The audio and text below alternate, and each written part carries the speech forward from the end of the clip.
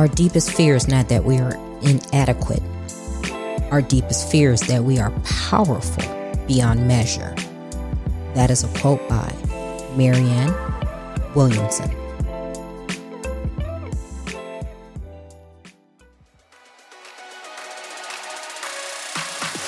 Welcome to Trina Talk. This is the podcast where guests share their stories of pursuing their passions, living a fulfilled life, and empowering others. Each week, I talk with inspiring leaders, business owners, and people with amazing stories from around the world in unscripted conversations as they share their successes and failures. This podcast is all about empowering you to keep striving in your personal and professional life. I am your host, Trina L. Martin. Welcome to episode 172. I am delighted to announce that I'll be speaking at Women in Tech, Texas on 19th through the 20th of May, 2022. This event offers an immersive educational experience for like-minded women to access proven strategies and tools to support them in their mission to achieve their career goals. Registration is now open. Book your pass today and secure a 15% discount with my special discount code. And that code is WITTSPEAKER15. And the website is www.women-in-tech-texas.com. The topic of this week's episode is Ladies Leading. My guest this week is Dr. Ava Thompson Greenwell. Dr. Greenwell is the author of Ladies Leading, The Black Women Who Control Television News, filmmaker of Mandela in Chicago, podcaster, and journalism professor. She is a Chicago native and the director and producer of Mandela in Chicago, a documentary film about the city's anti-apartheid movement. She is also the author of Ladies Leading, The Black Women Who Control Television News. Dr. Greenwell is an academic life coach, has been a freelance correspondent for WGN-TV and Chicago Tonight, a PBS news program. She also worked as a reporter at WFLA-TV in Tampa, WCCO-TV in Minneapolis, and WEHT-TV in Evansville, Indiana. Hi, Ava. Welcome to Trina Talk. Thank you so much for having me. I appreciate it, Trina. You know, I am very excited to speak with you. And I know I say that to all my guests, but you being a fellow Chicagoan, as am I, is very exciting to me, and just the things that you're doing and how you're showing up in the space. So how I always start out the show, I ask my guests to tell the listeners who you are and how you became the Ava that you are today. So my name is, again, Ava Thompson Greenwell, and I always include that maiden name because I come from a very small family. There was just myself, and then I had a brother who we were about 12 years apart, and he passed away when he was only 31. And so because of that, there aren't that many Thompsons left. And so it's important for me to keep that name in the family. And so that's why I use that maiden name as a middle name. So how I got to where I am today, I would say growing up on the south side of Chicago, living in a single parent household, but also living with my grandmother and my mother, it gave me a sense of what it was like to, have to struggle from time to time, but at the same time, just not wallowing in that struggle. And I think that really gave me a positive attitude and a positive outlook. Both my mother and grandmother really emphasized education and that it was important to get your education. I remember my grandmother used to say that. And so as a result of that, I tried to do the best I could in school. And that was both elementary school, high school. I ended up going to Northwestern for journalism. Really started being interested in journalism as part of a career development project at Chicago State University. And they said, well, what do you want to be when you grow up? And I said, I'm not sure. And they said, well, check out that occupational handbook and see if you see something in there that you might be interested in. And so I did that. And as a result, we actually had to call, as part of our research, someone who was doing what we wanted to do. And so at that time, I called Edwina Moore, who was one of the few Black women working on camera at Channel 2, the CBS station, WBBM. And she said, well, I have an English degree. I was an English teacher before they recruited me as a journalist. I suggest you join your high school newspaper staff as soon as you get there. So this was in 7th grade. I'm one of the few people that probably knew what they wanted to do at 12 and sort of continued on with that in various iterations, until now. And so I would say that grounding and also that opportunity to actually speak to someone like that was really impactful for me. And so I went on to become a journalist working in television news and now teaching television news at Northwestern University. Wow.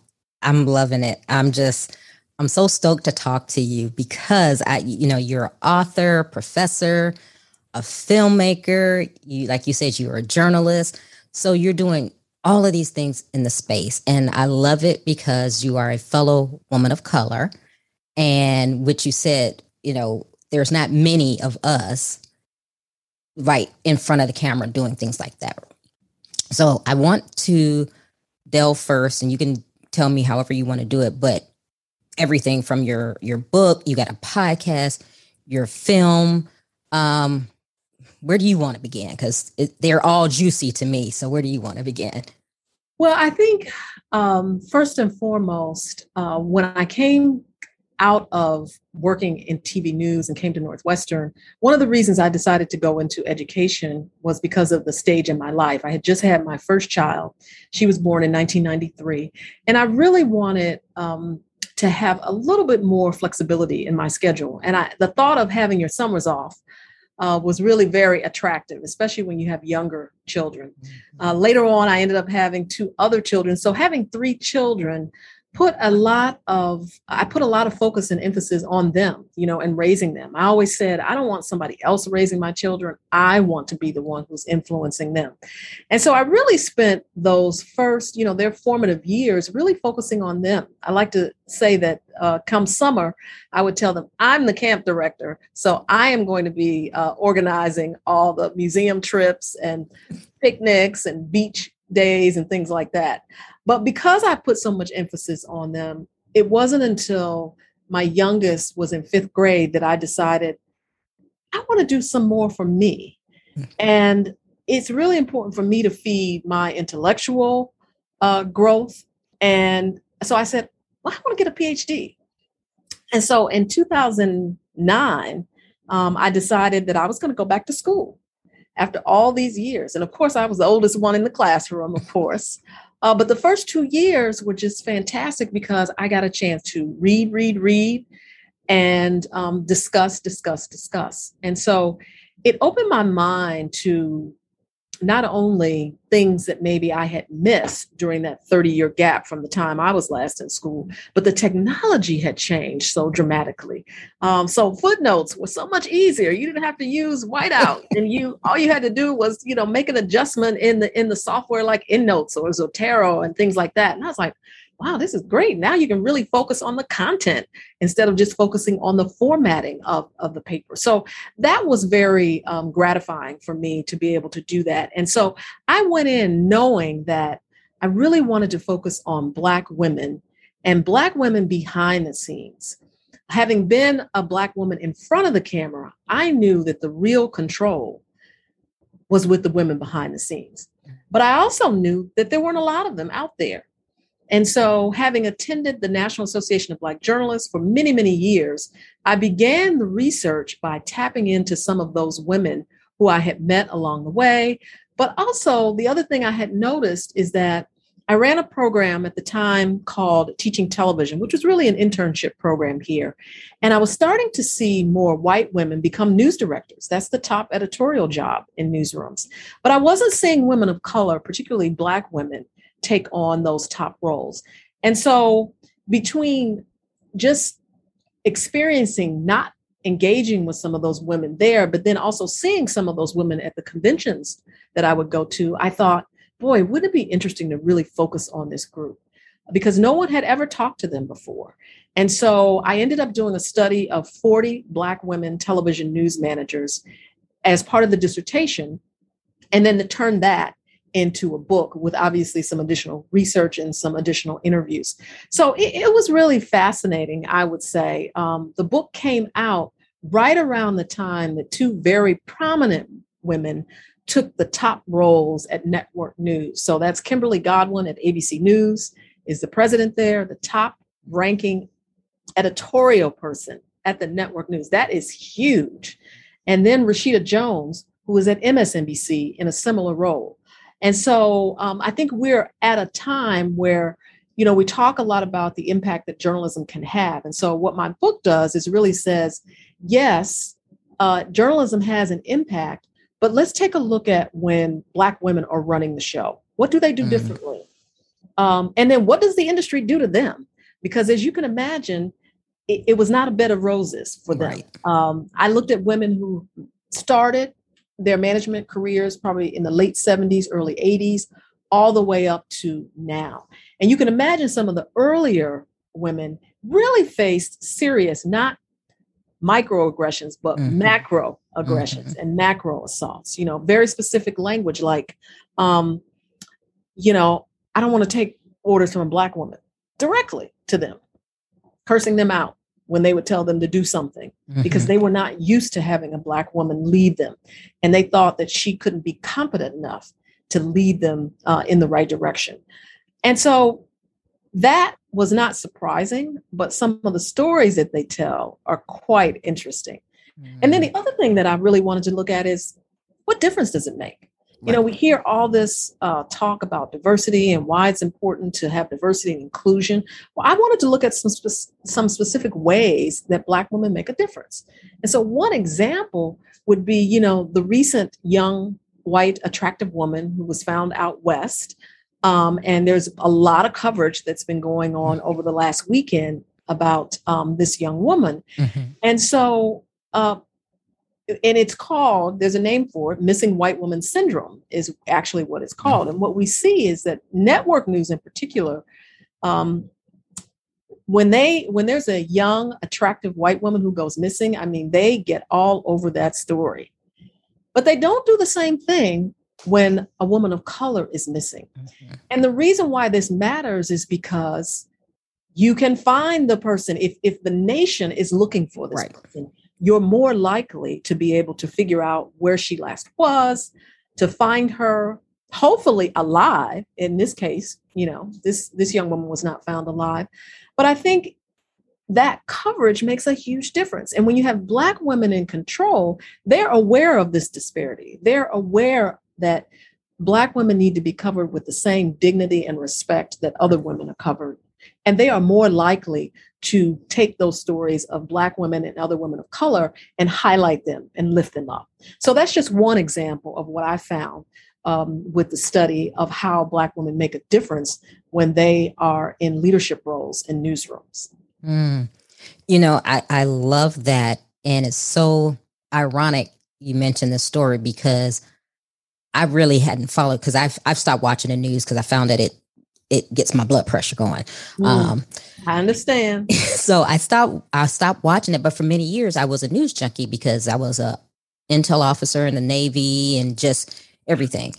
But it's funny you mentioned this story because I hadn't followed it. And I was speaking to someone today and they were talking about this story. And I was like, what are you talking about?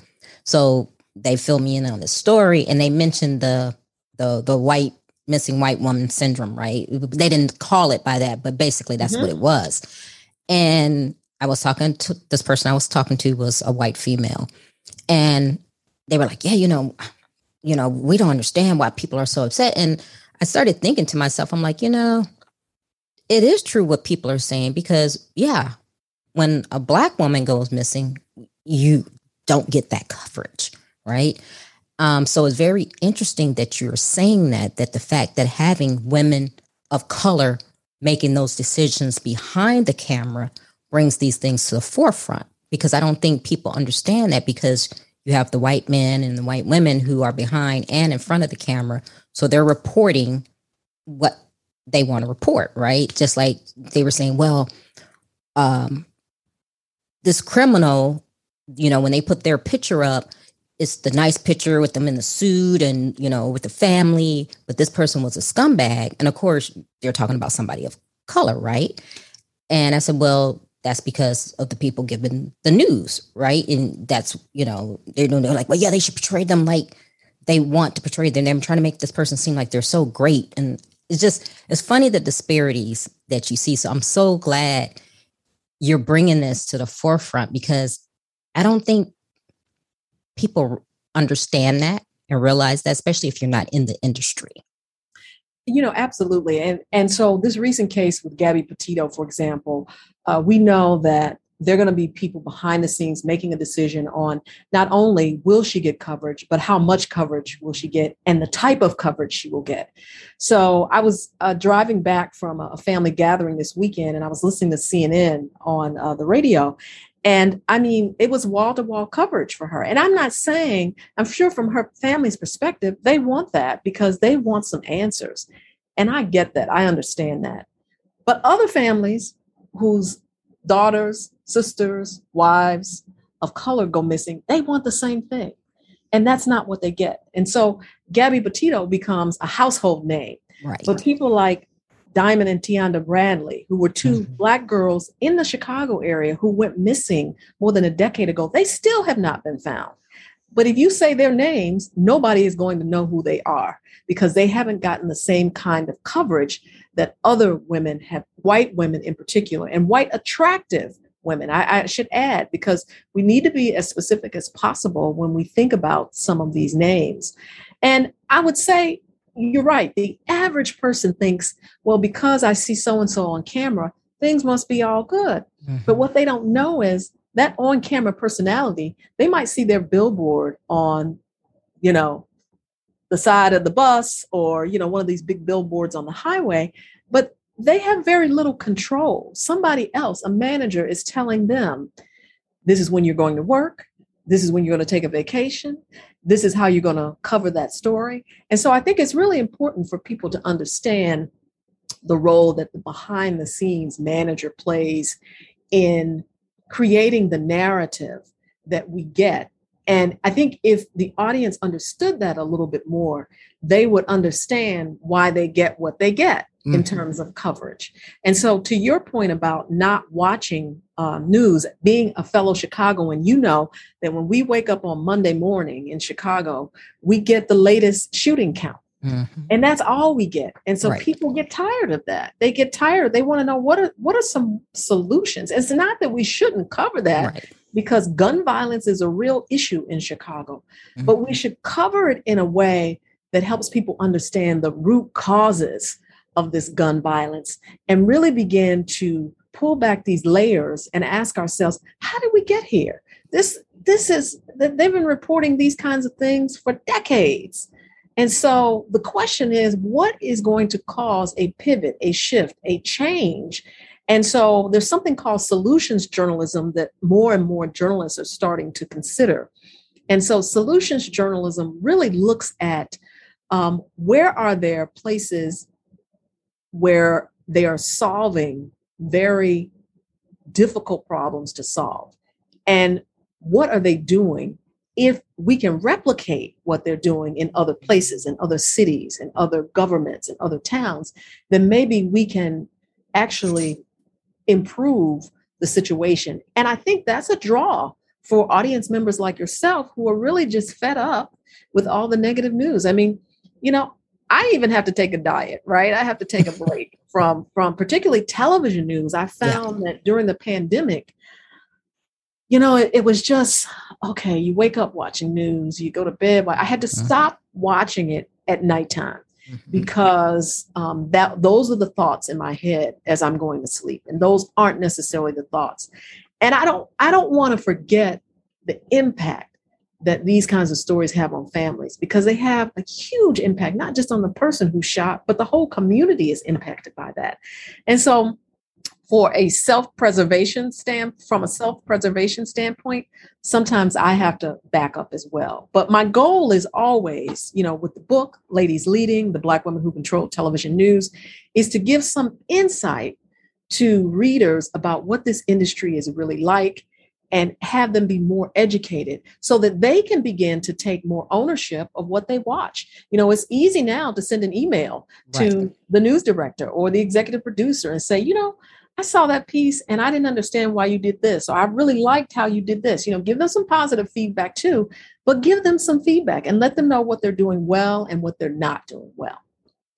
And that's so important because I don't think, well, I know that us as consumers of television, I don't think we know that we can email the editor and say, or, that news manager and say, hey, yeah, I saw this. It was good, or this is what you shouldn't say, or maybe I would like to know these things instead of you just reporting this.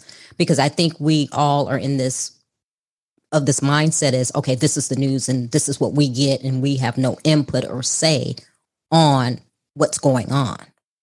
Absolutely. I can't tell you how many times when I was working as an on-camera reporter, my last station was in Tampa, Florida at WFLA TV, and I would be out on a story and someone would come up to me and say, oh, I think you're really doing a great job. I was like, good, call my boss, email them and let them know that. Or they might say, I really didn't like that story that you all did the other day. And I would say, good, make sure you let somebody in management to know that, because they are the ones making those kinds of decisions and they have the power to change it. And so I want also people to be empowered to say, without an audience, television news, online news, audio news, who are we going to broadcast to without an audience? And so the audience really, really has more power than I think they know, and then they give themselves credit for. Wow. And that's something I think all the listeners should really take away from this is you have the power. You are the consumers. You're watching this and you have the power to actually change the narrative and let them know what you like to see and what you don't want to see, because we're being fed what someone else is dictating to us. Absolutely. Wow. So before we leave the book, when you're interviewing these women, what other things did you find out were some of the obstacles that they've gone through in their careers that people don't know about?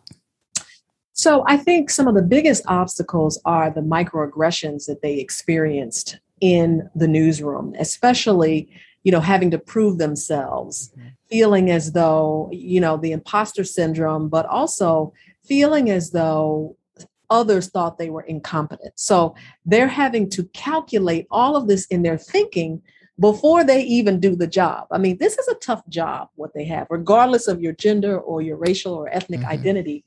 Being in news management is tough. Right. But on top of that, when you have to factor in multiple identities, you are always having to sort of factor that in your conversations with employees. And so that's extra labor. And I think we don't often think about it as such. I remember one woman said, one of the things that I fight is having to be perceived as the angry Black woman. And so as a result of that, when I have a conversation with an employee, I may have to temper how I say it. I may have to use a different tone so they don't think that I'm angry, even though I might be angry about something that they actually shouldn't have done and that they wouldn't have done with other bosses and other superiors. And so that fighting that stereotype of the angry Black woman was that was a biggie for a lot of the women. And I would say on the flip, though, one of the other things that really stood out in terms of a pattern is how important mentoring was to these women. They felt it was so important that they not be the only ones, that they not be the last ones. And so they wanted to make sure they mentored all people, but they took a special interest in mentoring other Black women and other people of color, because they knew that it's, if we don't keep our eye on the ball, whatever progress we make, it's easy to backslide. And so these women knew that. And so they took mentoring really, really seriously. And so I think those two things, so on the one hand, again, they're doing extra work to have to think about extra labor, how they want to approach it. And then they're doing extra work because they want to do extra mentoring of people. And so it's extra. Right. And they don't get paid for that extra work that they do. And so, what I argue in the book is that it may be that the industry itself is getting even more value out of Black women than they are of other people. But are they acknowledging that? Because burnout is also, real for many of the women. So some of them had left the industry, to take a little bit of a break and then come back to the industry. So it was one of those situations where for me, it was really, really gratifying to hear what these women had to say.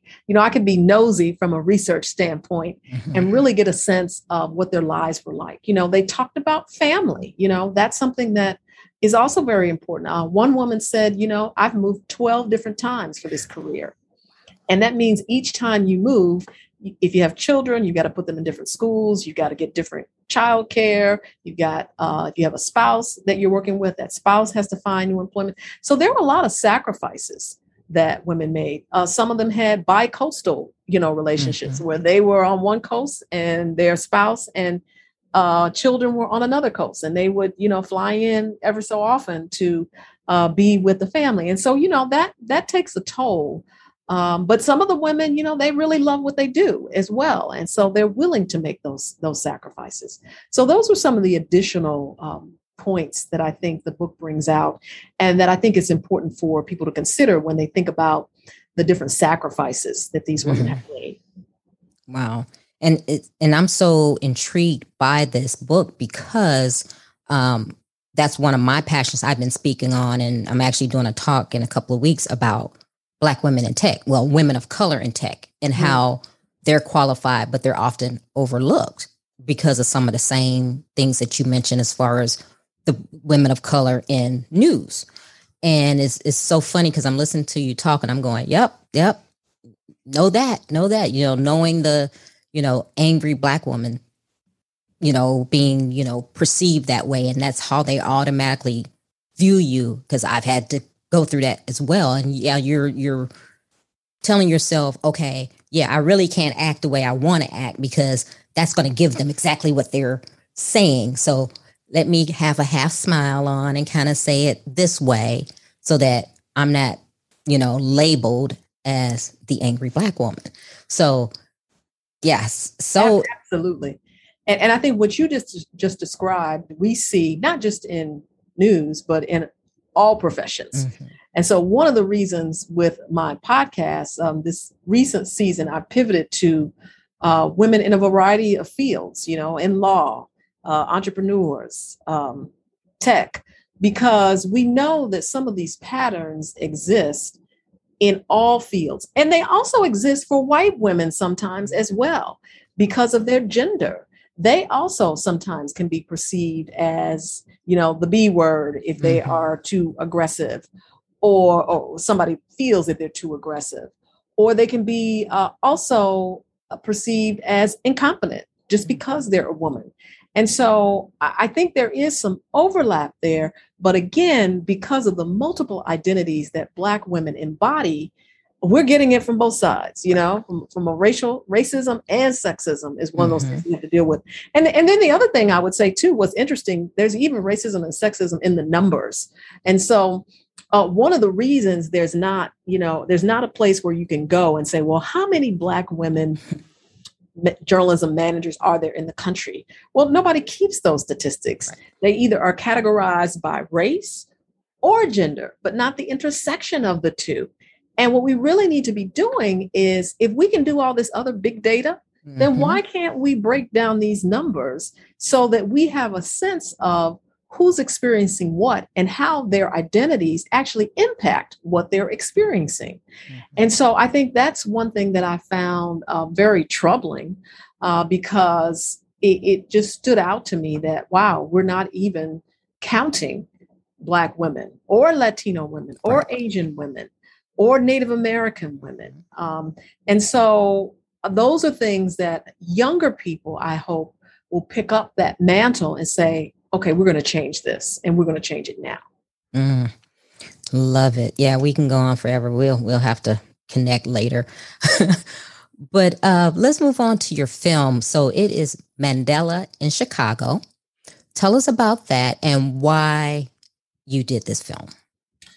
So in about the time that I finished the dissertation, I became a fellow. A part of our Cartimquin Film Company does a Diverse Voices in Documentary Fellow. And their goal was really to get more people of color, again, making films. We know that we are in films and we are portrayed in films, but how often are we having the control to actually form the narrative? And so, as you can tell, that's what I'm all about, right? You can see it in the title, and in this particular endeavor, control. And I don't mean that in a negative way, but being able to have some say and some say so in controlling the narrative and who's going to be in the documentary. So around that time, being part of this fellows program, we had to come up with an idea. And one of the things that I thought about is I had been doing what we call the South Africa Journalism Residency Program. I had just started that. And so I was traveling to South Africa, to Johannesburg, quite a bit. And one of my predecessors would actually bring in Chicagoans into the classroom to talk about Chicago's role. And as I listened to them, I started thinking, wow, there are a lot of Chicagoans who really had a role in the anti-apartheid movement, but most people don't know about it. And so when we think about the anti-apartheid movement, we think about probably Washington, D.C., New York, Los Angeles. We think about these coasts, but we don't think about the Midwest. And I began to think back as a Chicagoan, you will remember this probably, is that Trinity United Church of Christ on the South Side, whose pastor emeritus is Jeremiah Wright of Obama fame.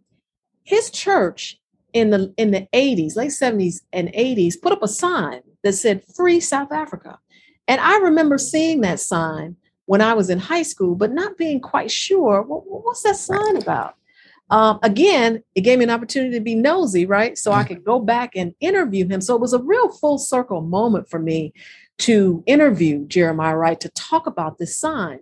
And so in the documentary, he says, we had a social justice ministry before social justice was even a thing. Right. And so we are focused on where there are injustices across the globe. We need to know about those injustices. So he put up that sign. And what's interesting, the story he tells is that he actually reached out to other Black churches in Chicago. They would not agree to put the sign up. And so he tells that story in the documentary, sort of behind the scenes of that. And so I wanted to focus on that because I started learning about so many Chicago activists who had been involved in this movement. And because I didn't live in the city during that time period where they were most active, I don't think I knew in any great depth what was really happening. And at one time, they would have thousands of people on Michigan Avenue protesting in front of the South African consulate. And so if you weren't around at that time, you probably wouldn't know it. There were numerous organizations and there was a multiracial coalition. We talk about Chicago being such a segregated city, right? And it still is. But this was a time period where organizations came together to focus on this thing called apartheid. And so in 1993, after Nelson Mandela was released from prison after 27 years, he came to Chicago to thank the people of the city. And what really was gratifying for me in putting this documentary together is to talk to Lindiwe Mabuza in her South African home. She had been in charge of organizing Nelson Mandela's visit. She was the South African component to organize his visit to Chicago in 1993. And, she's in her 80s. And many of the people in the documentary were in their 70s and 80s when I did the interviews. And so what I knew was that there was some urgency. I wanted them to be able to tell their stories, not have somebody else tell their stories, and put a different spin on it. But I wanted them to be able to tell their stories while they still could. And so I interviewed, I think it was 28 people total for the documentary. And already 4 of those people have passed away just in the short time that the documentary, that I started the documentary, which was 2016. And then the documentary aired on the PBS station here in Chicago in February of this year, February of 2021. And so my goal was really, again, to highlight, to uplift the work, some 30 years later, to teach a new generation about the work. And I always kind of like to say that I think the anti-apartheid movement in Chicago was kind of sandwiched in between the civil rights movement and the Black Lives Matter movement. Mm-hmm. And how it's different is that, you have a different generation who's actually out there on the streets protesting. There was no social media for them to be able to pull people together. And so there was also a real education, a real consciousness raising that these organizations had to do, because the average person in Chicago was saying, well, what does that have to do with me? That's 8,000 miles away. What does what's going on in South Africa have to do with what's going on here in Chicago? But once they learned and they heard, they realized it has everything to do with the still racial segregation, economic inequality that we're facing right here in the Chicago area. And so I think that those are some of the elements that stood out for me. And then also I wanted to teach my students. So last year I taught a class using some of the footage from the documentary. And I'm actually tomorrow will be teaching that class again so that a new generation will know what happened then, but they will be able to take that information and figure out how do they want to make the world better, not just today, but tomorrow. I love that. And I can still view that on PBS. Yes. So if you just go to Mandela in Chicago, Google WTTW, which are the station call letters, you can watch it. Okay. Because I want to see that. Very interesting. Very interesting. And I've been to Johannesburg. This was shortly before Mandela passed, but I would love to actually see that documentary and know about that movement in Chicago, because in 1993, I was off at, finishing up college. So I wasn't in the city at that time. So this is going to be very interesting, very eye-awakening for me. So that is something I'm very interested in. Love it. Love it. Love it. Love it. Just like I said, I'm like, if we could just sit down and have this conversation, we need to get some wine and I need to sit down and this need to be our virtual happy hour or something. Yes. Yeah. Oh my goodness. Just great. So you have your book, your film, and your podcast. And now give us a little bit more about your podcast. So the podcast is called Ladies Leading, and it's really an outgrowth of the book. So I always like to include students as much as possible because I think they learn a lot. So both in the documentary and the book, they helped me with transcriptions. That can be the bane of your existence when you're trying to deal with transcribing all of this material. So I know it became tedious for them, but in the end, they learned a lot and they got some credits at the end of the film as well as in the book. And so the podcast started with looking specifically at the chapters in the book. And I had young journalism students, women of color, weigh in on the chapters. And so part of it was a little sad because some of the microaggressions that these women had experienced, they were saying, hey, I experienced this on an internship and this is a microaggression. So, but I think the good thing in the end, I said, I hope I haven't dissuaded you from going into journalism as a result of, really analyzing this book. And what's interesting is they said, no, because now we just know what to prepare for. And I think that's what we want to give our young people, right? We want them to know, yes, the sky's the limit, but here's the history. Understand how we got here.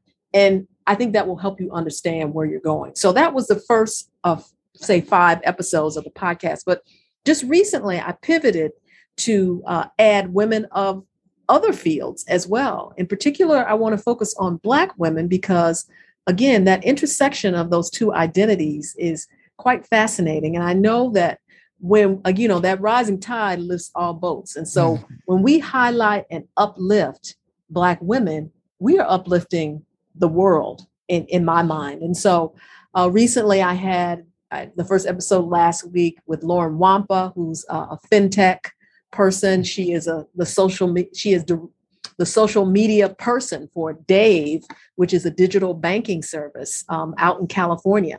And so I'm looking at young women as well who are doing things that no one has had a chance to do before and who might not necessarily be out there and be looked at by legacy media. And so I think it's so important, again, to let people know that these people are there and what they are doing is so important to moving us forward, because we hear so much negative news, right? Yeah. And that's we need something positive. Exactly. And that's how I feel. Let's hear the positive side, because the negative is like you can throw that out all day long, but let's hear the positive, the stories that go untold, the things that only certain people know about. Because when the masses hear about it, it's like, oh, really? Oh, didn't know that. Right. And we need that balance, right? We need that balance, is that it can't all be negative and it can't all be positive, because that's not how life is. It's about positives and negatives. And knowing that, I think, helps us get through some of the negatives, to know that it's not all negative. And sometimes it's easy to feel that way. Yes, yes. This episode is being sponsored by True Vision. Have you lost hope in starting your business? Lost steam, or just do not know where to go from here? See with True Vision and define your path. The True Vision Project seeks to heal, rebuild, and transform your online business from the inside out. For more information and early access for only Trina Talk listeners into the True Vision Project, send an email to connect@definingpaths.info. Make sure to mention that you heard about it on Trina Talk. Well, Ava, we're going to go into our questions. Are you ready? I'm ready. I hope I am. You're ready. Okay. Who or what motivates you?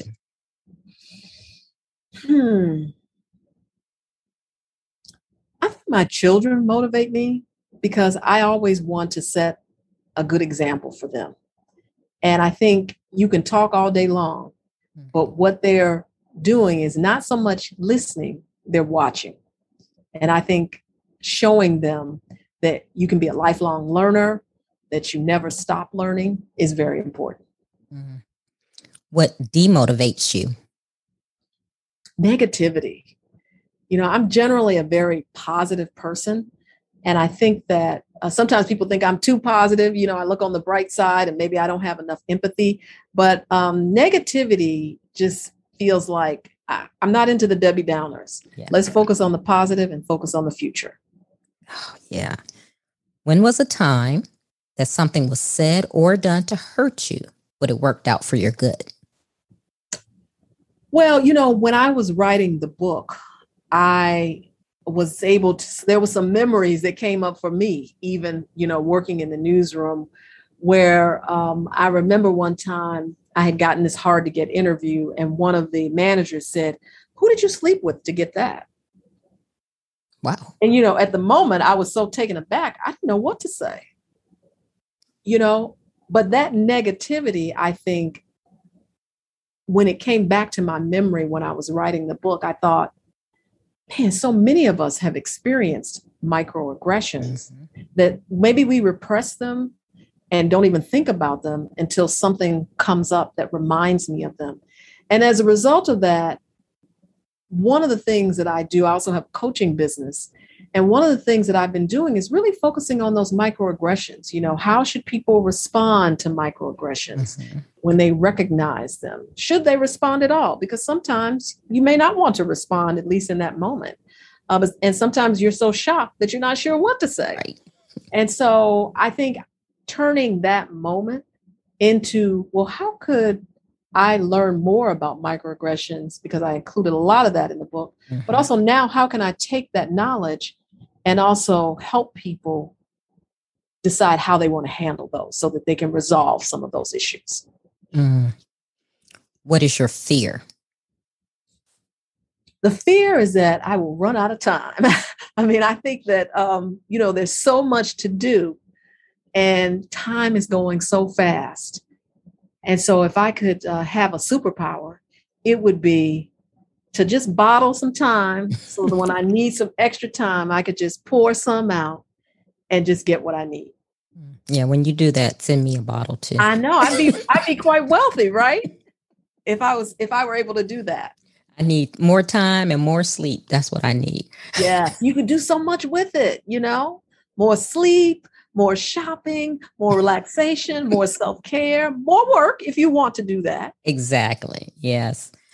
Is there a time when you wish you had done something that you didn't?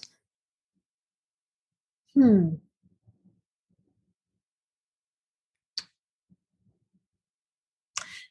I think there are always times, and I can't give you a specific, but what comes to mind is there's always been a time where you wish you had said something and you didn't say it right then at the moment. And then later you thought about all these things you could have said and you should have said. So I think I always have those moments. I mean, I don't like to hurt people's feelings for the most part. And so I think there are some things that I might have thought but didn't say, and maybe I should have said them and didn't. So I think those would be the only kinds of regrets that I might have had. Okay. So here's the opposite. Is there a time that you wish you had not done something?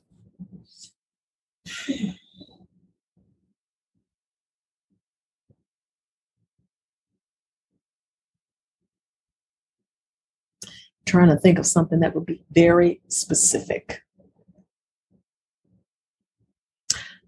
Well, I'll give you an example. Recently, I have a tendency to really want to fix things, and want to organize things. And so I was planning a trip for a family member, and it was just supposed to be the two of us.